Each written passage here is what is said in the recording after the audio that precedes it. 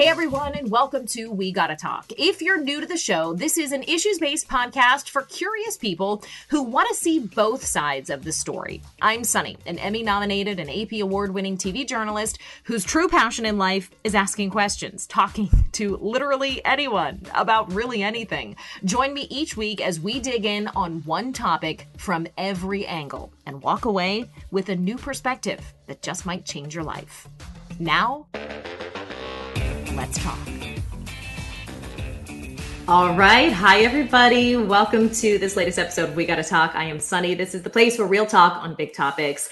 If you're familiar with the format, typically what we do is we pick a big topic every week and we kind of dive in at various angles. And I'm really excited about this week's guest because we're talking perseverance this week. And our guest is an Olympian athlete, Kelly Gunther. She is a speaker. She's an Olympian athlete. She's known as the comeback kid. And when you hear her story, you will understand why. So we're going to talk today all about why it's so important to keep your spirits high, even in the lowest of times. And Kelly has really gone through some stuff that's going to help really bring home that point. She's going to tell us how she managed to stay positive and to not only get back in the game, literally and figuratively, but to get back to peak performance, to compete with some of the best people in the world in her sport. So let's welcome Kelly to the show. Hey, Kelly, thank you so much for being here. Yes. Oh my gosh. Thank you so much, Sunny, for having me. I'm such an honor to be here with you today. You are such a bright light. We were chatting before, and I know that you have made a big transition from going from training and competing in the athletic world, and now you're on this space, which is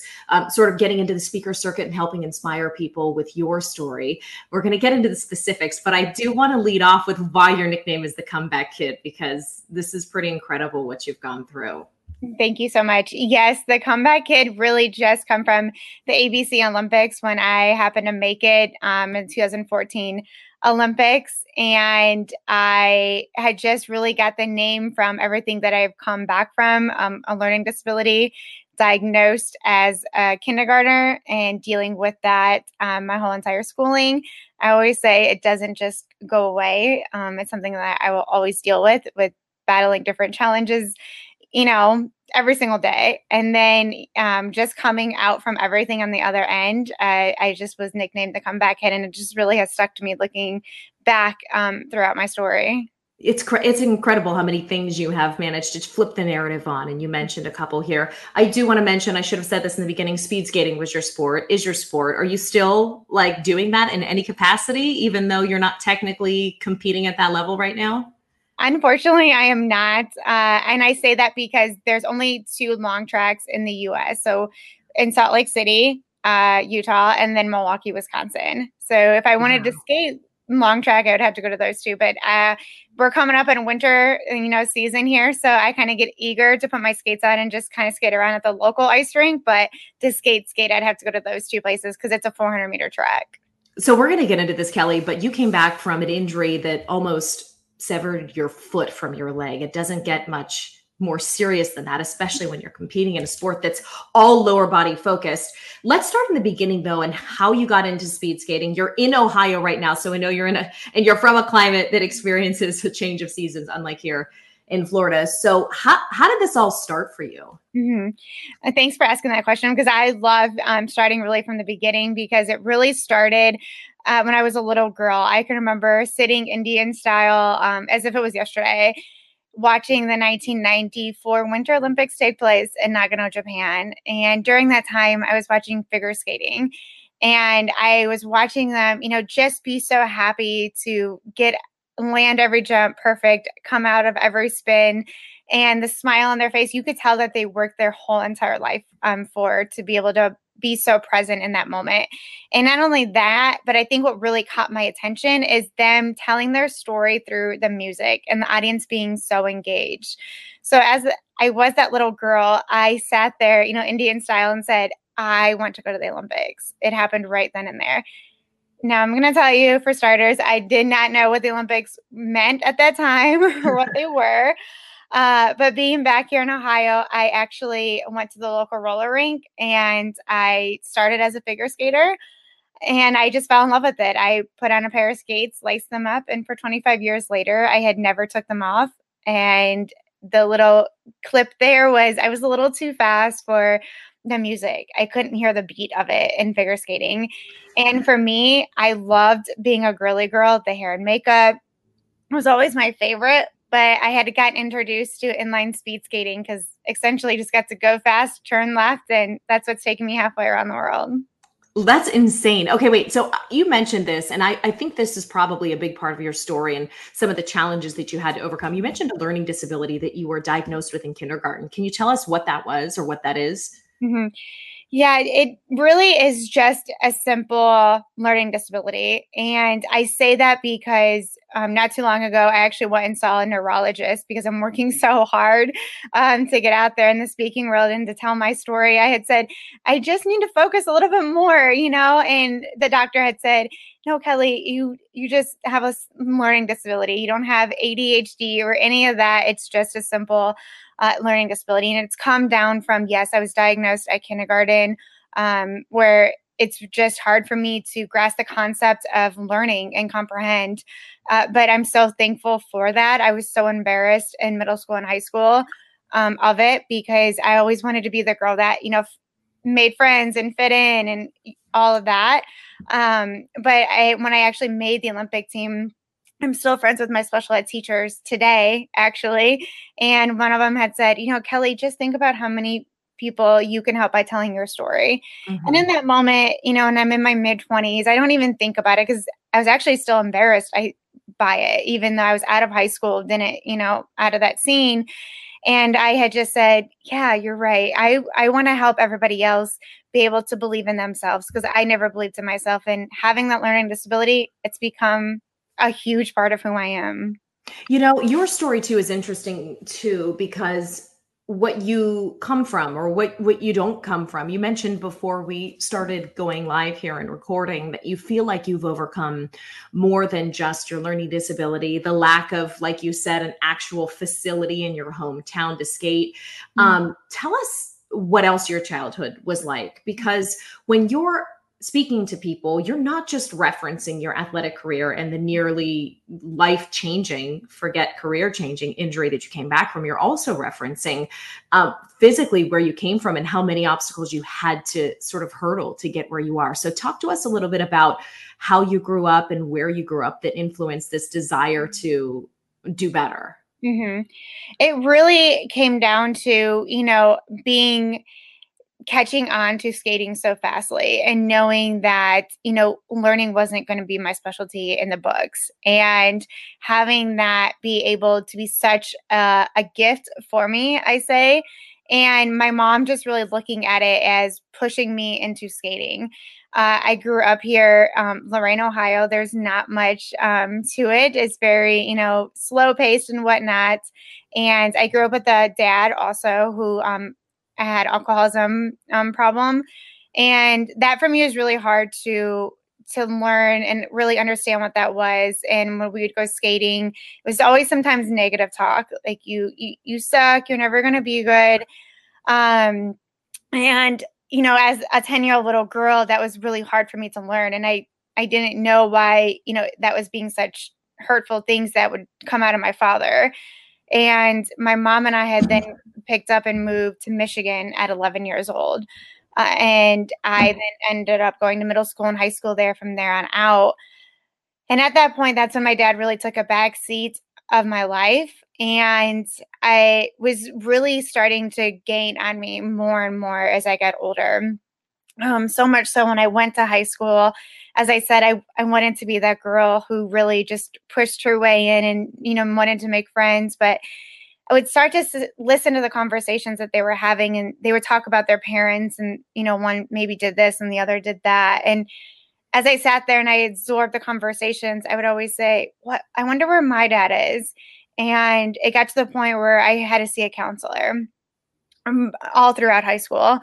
And I can remember talking to this gentleman, if I was talking to him today, and he would always say, because I would always go in, and I never cried as a teenager, but I would always cry. I was in his office and I would say, I don't understand why he doesn't want to be in my life. I call on every birthday.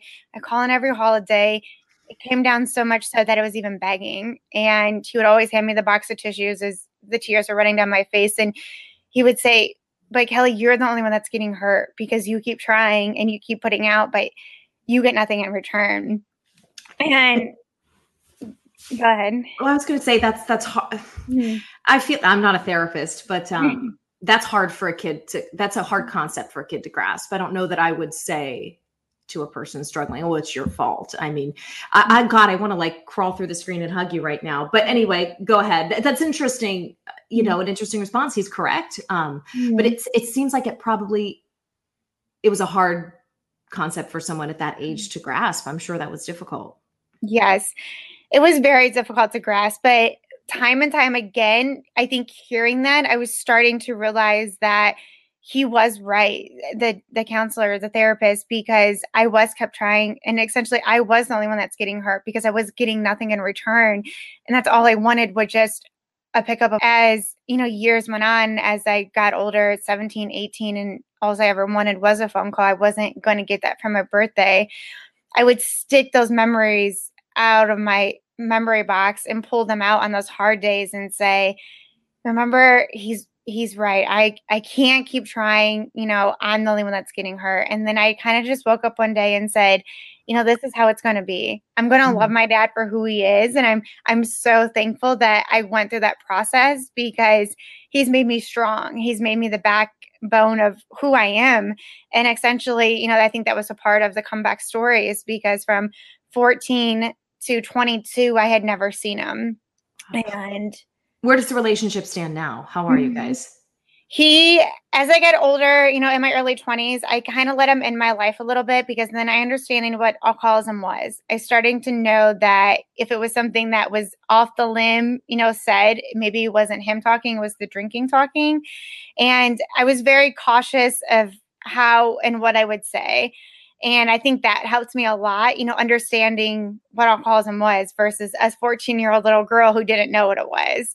And I had seen him for the first time at 22 and the only time because a year later, then he had passed away from a massive heart attack and in 2012. And it hit me harder than I think that I could have ever imagined. But so much so that it helped me, you know, be able to talk and tell my story because that's why, you know, I've overcome so many things that wasn't just, you know, skating or learning disability that I've overcome, but through all of that. Oh my gosh. Yeah. I have a lot of sympathy for you. And I'm glad to hear that you were able to process that with a professional and in a way that helped you move through it because I'm just sorry that you had to go through that. Thank you. I do want to know what training for the Olympics was like. So here you are, a young girl in Ohio, you're overcoming things already to even figure out that, okay, I have a talent here. I'm going to work on this. My mom and I are going to move to Michigan. We're going to get out of Dodge for a while. We're going to make this happen. What did those early training days look like for you? Yeah, it's funny because I started out as a roller skater. And so at 19, I had still never put ice skates on my feet. Not once. I was like, I hate the cold. I don't want to be cold. I don't want to go ice skating. I wanted nothing to do with it, legitimately. But I still knew at that age I wanted to go to the Olympics. And while I guess I was still quote unquote young, I was like, I better try out this whole ice skating thing. And so instead of going to the local ice rink or the local roller rink, I decided to move halfway across the country to Salt Lake City, Utah, and put skates on my feet and give it a go. And 2 years out, I tried out for the 2010 Winter Olympics in Vancouver, Canada. That's where they were being held. And I more so skated those Olympic trials to get the experience, you know, to get the feeling, because I had already known my eye on the prize was for the next 4 years out. But what do you do when you make it for 24 hours and then you're taken off by ruling? And that's really another part of the comeback story right there. Yeah. Tell us about, okay, so where does the injury figure in? So what happened in those 2010 trials and when does this potentially career ending injury come into play? Yes. So as I said, I skated the 2010 Winter Olympic trials to, get all the emotions out, the feelings. So I was ready to go in 2014. My bread and butter race was the 1,000 meter, which is 2.5 laps around the 400-meter track. And I was named to the Olympic team. I was going to Vancouver ever since I was that little girl sitting Indian style. All those emotions come out, all those dreams. I was going to the Olympics. I was, in drug testing, doing the whole 9 yards. Well, while I was in drug testing, the girl who had got third place, who was my biggest competitor, I had found out she was getting a reskate. She reskates an hour later. And my best and my favorite scenario to always explain is that a baseball player gets 3 strikes and you're out, right? We all know Right. that. Or anything else in sports, 3 strikes, you're out. Well, this day, this player or competitor got a 4th and final strikeout. And with that 4th strikeout, earned her a personal best time that she's ever skated in her whole entire life.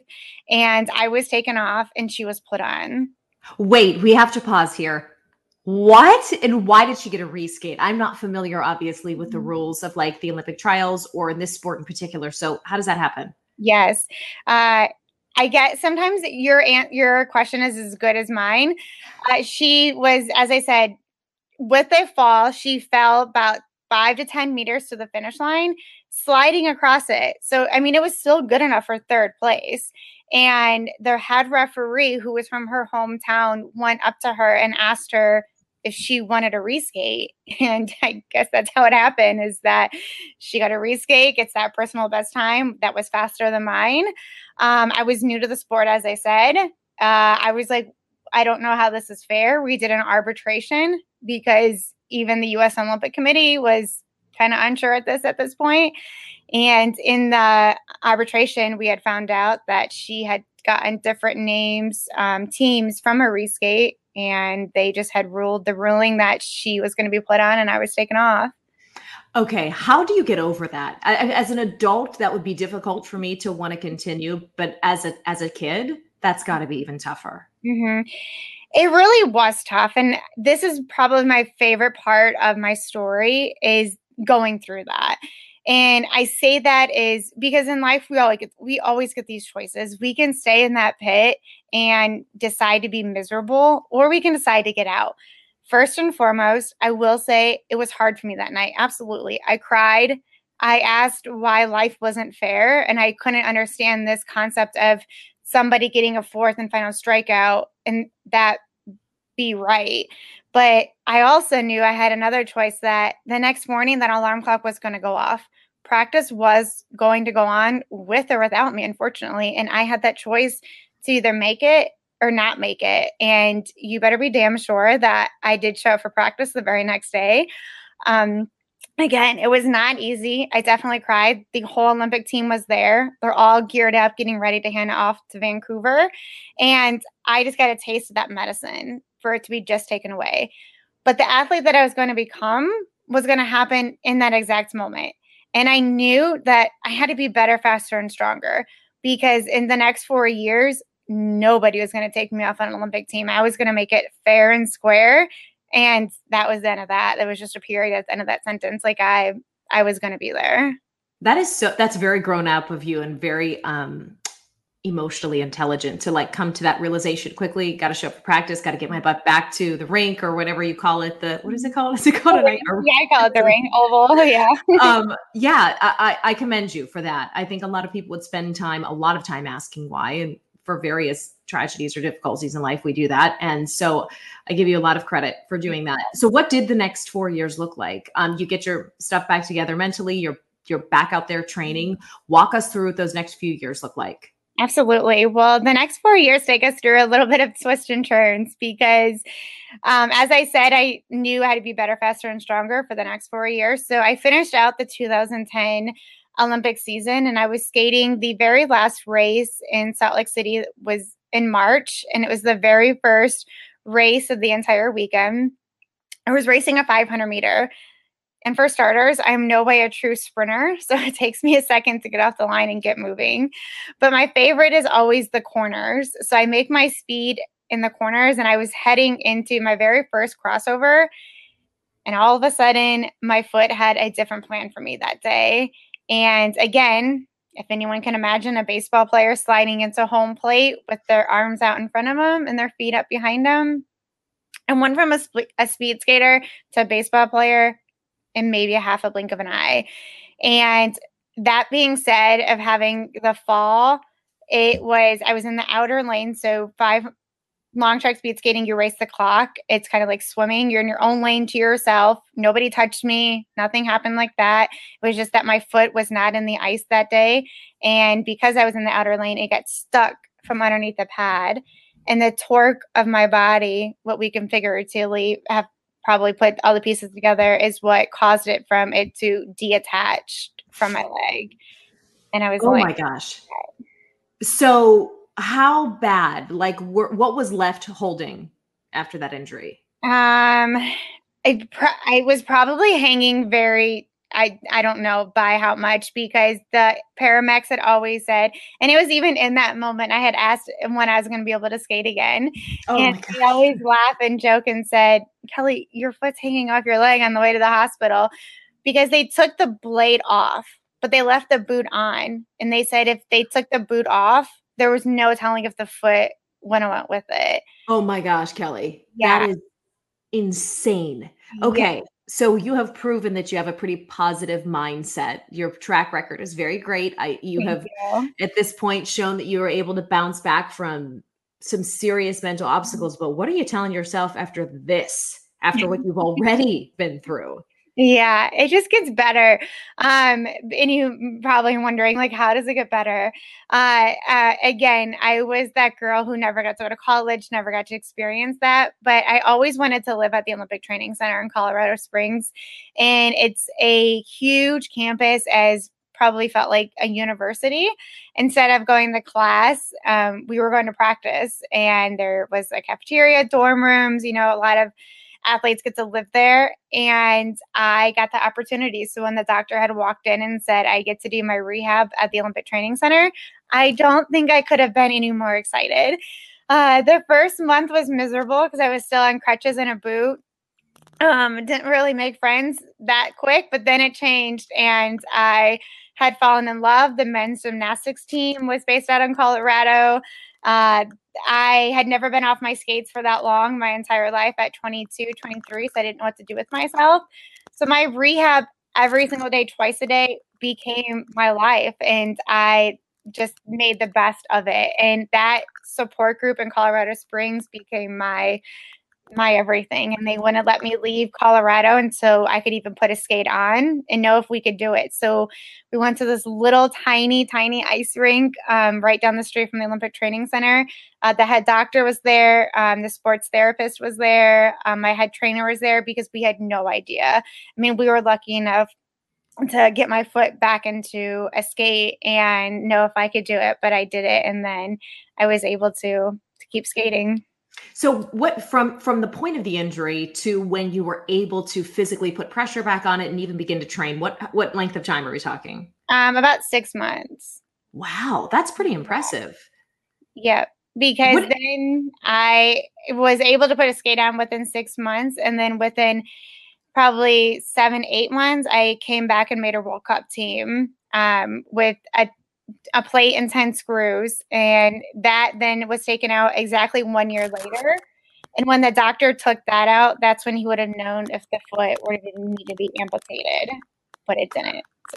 so wait, they were making that assessment well after the injury, the potential for amputation. Why is that? Because you would think that they would decide that early on, like right after the injury. Why are they waiting a period of time? And moreover, why are they waiting after you're walking on it and training on it again to decide if they have to amputate?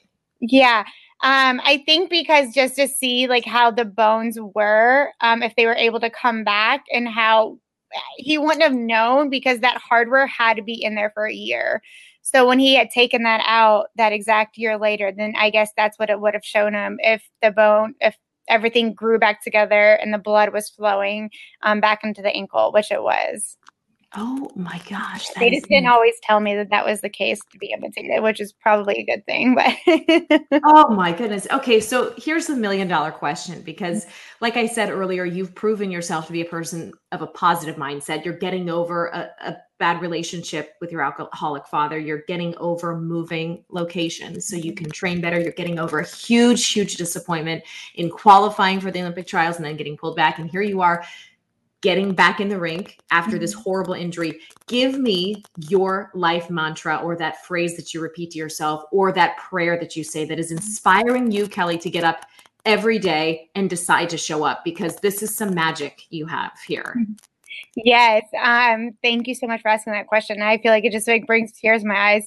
I think you just have to keep going. Like you can't take no for an answer, and that's what I always just kept thinking is that I have to overcome if I want to get there, and I can't be miserable no matter what I tell myself. Is just to keep going, Kelly. You got this, and just take deep breaths. I can remember going back into the ice and being so scared, but knowing that if I didn't face that fear, I never would have been able to skate again. And finding what you love is so important. Because then just 2.5 years after I did my whole process of rehab, it was really now go time for the Olympics and try out for the 2014 Winter Olympic team. And just having that, what I've looked at past in my life, knowing that, I've already done the hard work. Now I get to do the fun work. Oh, I love that. Okay, so what was that like? Let's go back in time to that point. You're recovering from the injury, you're back in training. How did it feel? Let me ask quickly before we move on. When you first put pressure back on that foot, or when you first got back into the rink, because I can imagine you were a little maybe trepidatious putting weight and pressure on that foot in that setting. Yes. It wasn't so much the pressure going back on my foot. I would more say it was more harder to get and go back to the ice rink of not having my team that I had in Colorado because I was alone, essentially. I'm now walking back into Salt Lake City of not having my team with me. And, I'm going back to where I just did the arbitration, where I had just fallen, where all odds were stacked against me. Now, how was I going to do this? But I knew that I had to go back into that rink and I knew it was going to be hard, but I knew how determined I was within myself and I knew how bad I wanted. And not only that, I knew how proud I wanted to make my team that just put all of that hard work together. And here we are now. Yeah, tell us about that. So it's how many years? I guess 4 years, right? After that first kerfuffle, in trying to in qualifying and then not going to the Olympics in Vancouver. Tell us about this next trial and how that was. Like set the scene for us that day. Yes. So in the Olympics, yes, happen every 4 years. We call them every quad. So now we're about 2 years down as I just walked us through that process. And now we're about 2 years out. It's really now your go time. Your training becomes 8 hours to 9 hours. That's all you're doing. Your sleep becomes so important where sometimes it's the most important thing to be able to get ready and to train for that next day.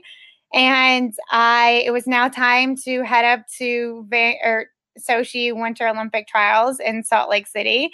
And I sat in my 1-bedroom apartment in Salt Lake City.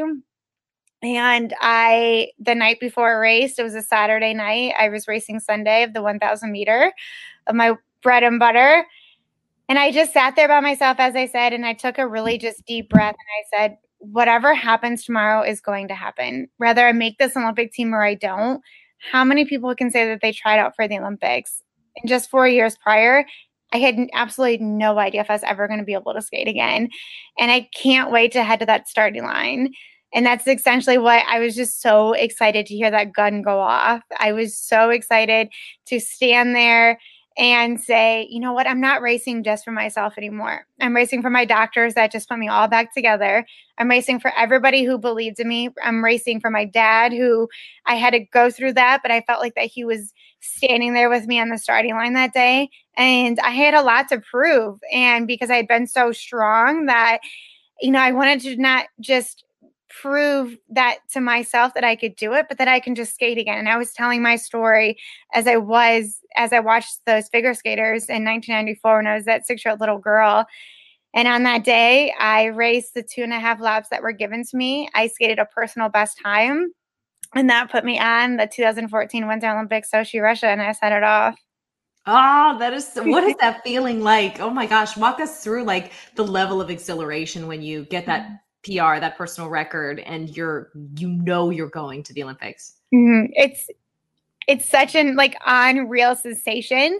I can even remember waking up the next day and I'm like, am I an Olympian? Like I can call myself that. Like it just feels so unreal sometimes, but it was such a magical moment for me to be able to remember all of what I had, gone through my whole entire life, to have that dream, come alive and have those goosebumps and know that I earned my spot fair and square. I skated a personal best, and it was just because I got to have fun with it. I got to, not just skate for myself, but for everybody who was on the team with me.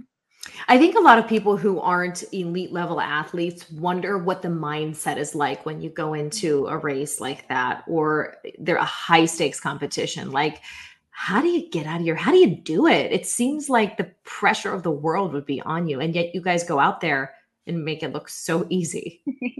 Yes, honestly, I feel like it's almost like a catch 22. Some of my best races, I've kind of gone in with an attitude as if I don't care, sort of, which I do care. But the less pressure you put on yourself, the better it is. Because at the end of the day, it's all a mindset. And I say that as so there was World Cups I wanted to make so bad that I overskated the race because I wanted the World Cup so bad. And it was because I was in my own head. I tried too hard. What does overskate mean? Like when you overskate the race? I just didn't even think about the race. I just went when the gun went off and skated as fast as I could. And it didn't do me any good because I didn't follow the plan because I was so excited to be able to get there. So is there like technique and tactic involved in like when to push, when to slow down? Like as we're watching you guys like do these laps, is there like technique behind this? I always thought it was just like go as fast as you can and like keep your fingers crossed. Yeah, sometimes I did too, apparently. But yes, the better you stay on tact with your race times and what you're going out to essentially skate for. So there is a lap counter. So your coach stands on the backstretch of the ice and has a lap board. So if 29 seconds, that's one lap. And if you know that's your target time that you want to get, then you go off of that each lap. So that kind of targets you from where you are in the race. So you're breaking it down into smaller goals within a bigger thing. And that helps you not like try to take too big of a bite out, so to speak. Exactly. Yeah. Because if you have a target race plan going into it, so say 2.5 laps, I would want to skate and my best race, a 27-second lap. And then if I only would want a second drop. So like a 28 or a 29-second lap, that determines when you come around of how much you're on that target of that time in that race. So longer the race is, the more you're able to calculate it within your head. But you really just want to stay lap by lap by lap. Yeah, it's like a metaphor for life, like one lap at a time, Exactly. one problem at a time, one challenge at a time. Okay. Well, now take us to the Olympics then in 2014 and how that experience was. Yeah, that was really a dream come true. Walking in through opening ceremonies and everybody chanting USA. Again, I had never missed an opening ceremonies ever since I was a little girl. Rather, it was winter or summer. And I couldn't believe that I was able to walk through the tunnel of representing the United States of America and having the flashing lights as we see if you watch opening ceremonies and just live that moment. It was something that was just so special. And for me, I was never a medal contender. My story was just more so, to get there and have that excitement. But I always say if I were to have a gold medal moment, it was stepping onto the ice for the very first time for my 1,000 meter and having my head doctor, who is my head doctor in Colorado Springs, be in the stands as he was the head doctor in Sochi, Russia. And just remember thinking, stepping on the ice for that race, having that head doctors and trainers be in the stands when just 4 years ago, we had no idea. And we've all made it. We've made it, and here we are. That's so cool. Oh my gosh. So how walk us through the rest of that experience. You say you're not a medal contender, so you're not out there for the race. That's what that means. No, medal contender just means I wasn't like a gold medalist favorite. Oh, got it, got it. Okay. So Yeah. what did you end up with? Tell us where you ended up in the And the grand rankings, tally. yeah, I was Yeah. 33rd of the whole United States, or the whole country, sorry. And yeah, so that was my ending, and the experience was just incredible to be able to go to that starting line.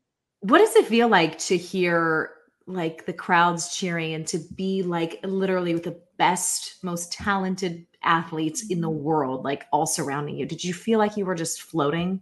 Yes. And again, it feels so surreal to be around, the best of the best, because, there was Shawnee Davis, who was a gold medalist in Vancouver, so he's on your team. And, so to be around other medalists and, to be in that stance and to be in their presence is something that is just, to me, so remarkable. And, it's just, I just love athletes, because I feel like they're always a different breed.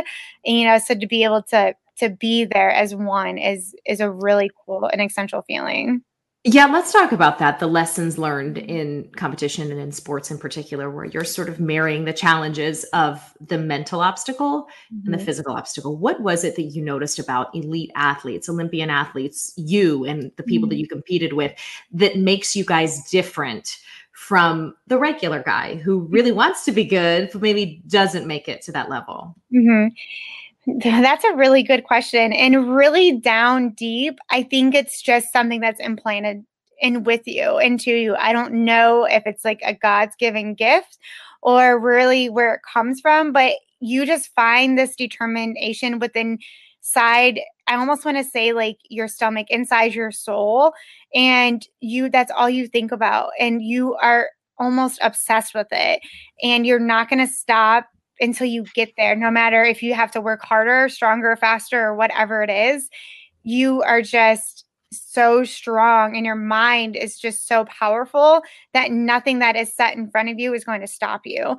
And I think that's why the different athletes, are separated, because life is a challenge and it's hard, but it's how strong you are within who you are and how connected you are with yourself to be able to know how bad you want it. And that's really where I've come to within who I am, is that even with my speaking, it feels like I've put skates back on my feet, is because I'm so obsessed with it. And you have to almost marry that career, as you said, where that sport, to be able to finish it, to finalize it, but to also have a life outside of it too. And that's so, so important to be able to have that balance. It sounds like the mental dedication is what sets you all apart. It's the unwillingness to quit. It's the not hearing no, and just making it happen come hell or high water. Yes. Sometimes it's harder to take the no's, but yes. Oh gosh, I can imagine. And I mean, as I'm taking in the totality of your story, and for anyone just joining, I mean, Kelly, an Olympian, an Olympic athlete who has overcome so many personal challenges as well as athletic challenges. I'm looking back, and not to be that person who says it all happens for a reason, because we always want to kind of strangle those people when they say that. But when I look back at what you've told us, the challenges with your father and the challenges with your health and the challenges with your injury and the injustice of that being taken away from you in 2010, do you feel like it all prepped you for where you ended up? 1000%. So don't strangle me, because I am one of those persons that I'm sorry. Okay. I mean that in jest, but I guess because when it's all happening, the last thing you want to hear, I'm sure, as your foot is dangling from your leg, if someone said to you, Kelly, it's happening for a reason, you would be like, get away from me right now. Yes. Yes. But you always have to find that silver lining. And I think that's why I always gravitated towards that saying that everything happens for a reason, because I always found that silver lining, whether I was in that pit and didn't think I could, no matter what, I was going to find it. Just as my foot was hanging off my leg, I knew that I was going to surgery, and I knew I was going to be able to skate again. And in that exact moment as well, that thought of never not skating again never crossed my mind. It didn't even, come through. And then having to be able to be able to experience that at the Olympic Training Center, again, I found that silver lining. I never got to go to college. So I looked at the Olympic Training Center essentially as my college. And for me, it was so special because of having a learning disability and set out a little bit different.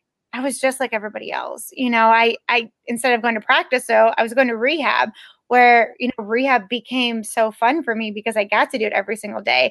And wasn't just me in rehab, it was the whole entire Olympic community. I mean, Michael Phelps was coming in and out, different things. Like I just always found that positive. And in school, I never was the girl that believed in myself. Never, not whatsoever. And I say how I've overcome that is something that's probably one of my biggest gifts. Because if you ever would have asked me, Sunny, if I would have been a public speaker, I probably would have laughed at you and said, absolutely no way. I can't talk in front of people. I don't even believe in myself. But I overcame that to be able to show that you can do it, because I was that girl that walked that line. I was that girl who sat there and wondered, why aren't I pretty enough? Why don't I have a boyfriend, or whatever XYZ is that has gone through my own head, to be able to show that I have overcome it. And I'm proud of who I am because of that, the bad stuff. And that mass has really just become my message. And I think that is just what is so important for who I am, is because I found all of those silver linings within it. Kelly, I'm trying to crack your code here, because you are emanating such drive and positivity. And I just, I keep coming back to this question, but asking how you tick, or breaking it down to the micro level of, how you find yourself inspired. Now, speaking and getting on the speaking circuit is your newest challenge, and you're getting into yet another new world. And what are some of the things that you're telling yourself? Like, run us through what goes through Kelly's mind as she goes through the next thing, because I do think an Olympian athlete has a proven track record of being able to mentally defeat challenges and mentally overcome challenges. So run us through like a typical inner dialogue that goes through your head whenever you feel challenged, because there are plenty of us who need something like that to lean on in difficult times. Yeah, absolutely. And thanks for kind of like diving into my brain a little bit, because it's been a little bit harder, to say the least, coming from such a high end of everything I knew. I put skates on my feet and it was easy. I knew how to skate and turn left. But this whole day-to-day life for me and other Olympians, it's harder for us, because we can't control our speed anymore. I can't control, the emails that I get back of the negativity of not wanting me to come speak at your school. And, it's very discouraging. And for myself, I had to have a little prep talk and kind of go back to essentially the only thing I've ever known. I was a speed skater for 25 years. That's half of my life right now. And say, okay, Kelly, what do you know? You know how to put skates on and do that. I'm going to do that this same exact way, but in a different way, and use that same mindset, as if I'm not going to practice every single day to push myself, but I'm going to sit in front of my computer and push myself. So you go back to what you know and use that strong mental mentality, because it's not going to be easy. And that day-to-day life is never easy. But if we find that silver lining within that, I think that's what makes us each individually so powerful in who we are. So if there's, like any moms or whoever's out there listening, to know that we go through those dog days to get to those good days, and we go through that pit to be able to get out of that. That pit makes us strong within who we are. And that obsessive, that's where that really comes in. Like, I'm not going to quit because I keep getting no from principals. No, because I'm obsessed with it. And once you know something that you want so bad, I think that's where the determination comes in. Nothing stops you. That's where I feel like I identify with you. I'm far away from an athletic, an elite athlete, but obsession, like I recognize that. And I think that's the important lesson here, is that you can say, okay, I want this. But when you're obsessed with it, when you dedicate time every day to it, when you think about it and you meditate on it and you manifest it and you blah, blah, blah, like that's seems to me, from an outsider's point of view, the difference, Yeah. I'm just saying that as like it used to be OCD, really had to work through that kind of gal. So I identify with that in some way. There's a benefit to really being able to center on something and just continue to revisit it. So tell us about, where Kelly sees herself, not to get all third person on you, in, Okay. 5-10 years. You're beginning to look for some speaking engagements and get some speaking engagements across the country. Your story is so compelling. So I know this is going to take off for you. Tell us where you see yourself. Thanks, Sunny. Yeah, I really see myself again at the Olympics, but in a speaking, sort of way where I want this probably more than I think I did when I went to the Olympics, because now I get to share and tell my story. So within the next 5-10 years, I want to be selling out arenas. I want to be in, New York's Times Square at that big arena. My brain just lost train of thought of what it's called there. And, writing books and inspiring so many as I can, and just being Kelly and the down to earth girl that I am, the next door neighbor who, if there's anybody who's having a hard time, whether if you're 5 or 95, I always said we've been a kid once in our life. We can always be a kid again. We can always come back, because we're always going to be facing a challenge and always coming back. It's never butterflies and rainbows. So within the next 5, to 10 years, I hope to be a well-known speaker and, be on the circuit and telling and sharing my story. We're manifesting that here for you today, right now. Kelly is going to be a New York Times bestselling author. She's going to be a TED speaker. What else can we throw in there? I believe in you. This is Thank like this. you. Yes, I do. You're scrappy. You're smart. You're obviously incredibly talented. So you have all of our full support behind you. And I can't wait to see what the next 5 to 10 years brings for you from our perspective. I want to round things out, Kelly, here with just one more bit of advice for anybody, since the theme this week that we're circling on is perseverance and overcoming challenge. Give us some parting words of wisdom as someone who has been to the depths and has come back up. Yes, absolutely. First and foremost, let persevere. I love that word. So let it become one of your favorite words. Don't laugh at me. I know it's hard in that middle of that storm, but to really gravitate towards it and to know that it's going to be okay. Yes, as you just heard my story, it sometimes sucks in the middle of that pit. I get it. You get it. You're going to be able to get out of it. And to also know that we have this choice in life. We can choose to stay stuck and never get out and be miserable. But do you really want that? And you really just have to ask yourself, you can't feel sorry for yourself. You have to be strong in who you are. And because sometimes you are your biggest cheerleader. And so be your own advocate, be your own strong person within yourself. And I think that's really where I became so strong for who I am, is because a lot of the times I did have to just be strong and be my own biggest cheerleader. But it was because of that I learned to not stay and feel sorry for myself, because the world wasn't going to feel sorry for me. The world goes on and it turns every single day as we see this life. And, we only get this one chance. So to know for yourself that it sucks, and say it sucks in that moment. Do whatever you have to do, but to know that you are strong, you are your own comeback kid. Just keep persevering, keep pushing on, keep believing in yourself, and just never quit and become obsessed with what you want to become obsessed with, and, conquer the world. You have me like with the chills over here, Kelly. I love it. Be your own biggest fan, because you're right. Sometimes that's all we have. When others around you lose faith, or they don't want to invest the time or the resources, truly that is who we end up with at the end of the day, as ourselves. So amen to that, sister. Thank you. I appreciate it. You're so good. So many big things are ahead for you. I can't wait to say, I knew her back when. Thank you, Sunny. Tell us where we can find you, Kelly, online and social media, and where we can expect to hear from you next. Absolutely. Yes. Come follow me on Instagram. I'm huge present on there. It's just my name, Kelly Gunther. If you see 2 R's, don't be confused. That is me. I would say currently Facebook, but unfortunately right now, I guess I'm hacked. So I'm trying to get that figured out. Yes. Yeah, I'm on Twitter. So go follow me on there. I'm an open book. So if you want to message me, DM, please do. I help any way I can. And I used to be present on Clubhouse here and there. But yeah, so kind of all over. Yes. Okay. Well, we're going to connect offline, and I can't wait to see where you pop up next. Kelly, thank you so much for sharing your story today. Thank you so much again, Sunny, for having me. It was such an honor. Thank you so much.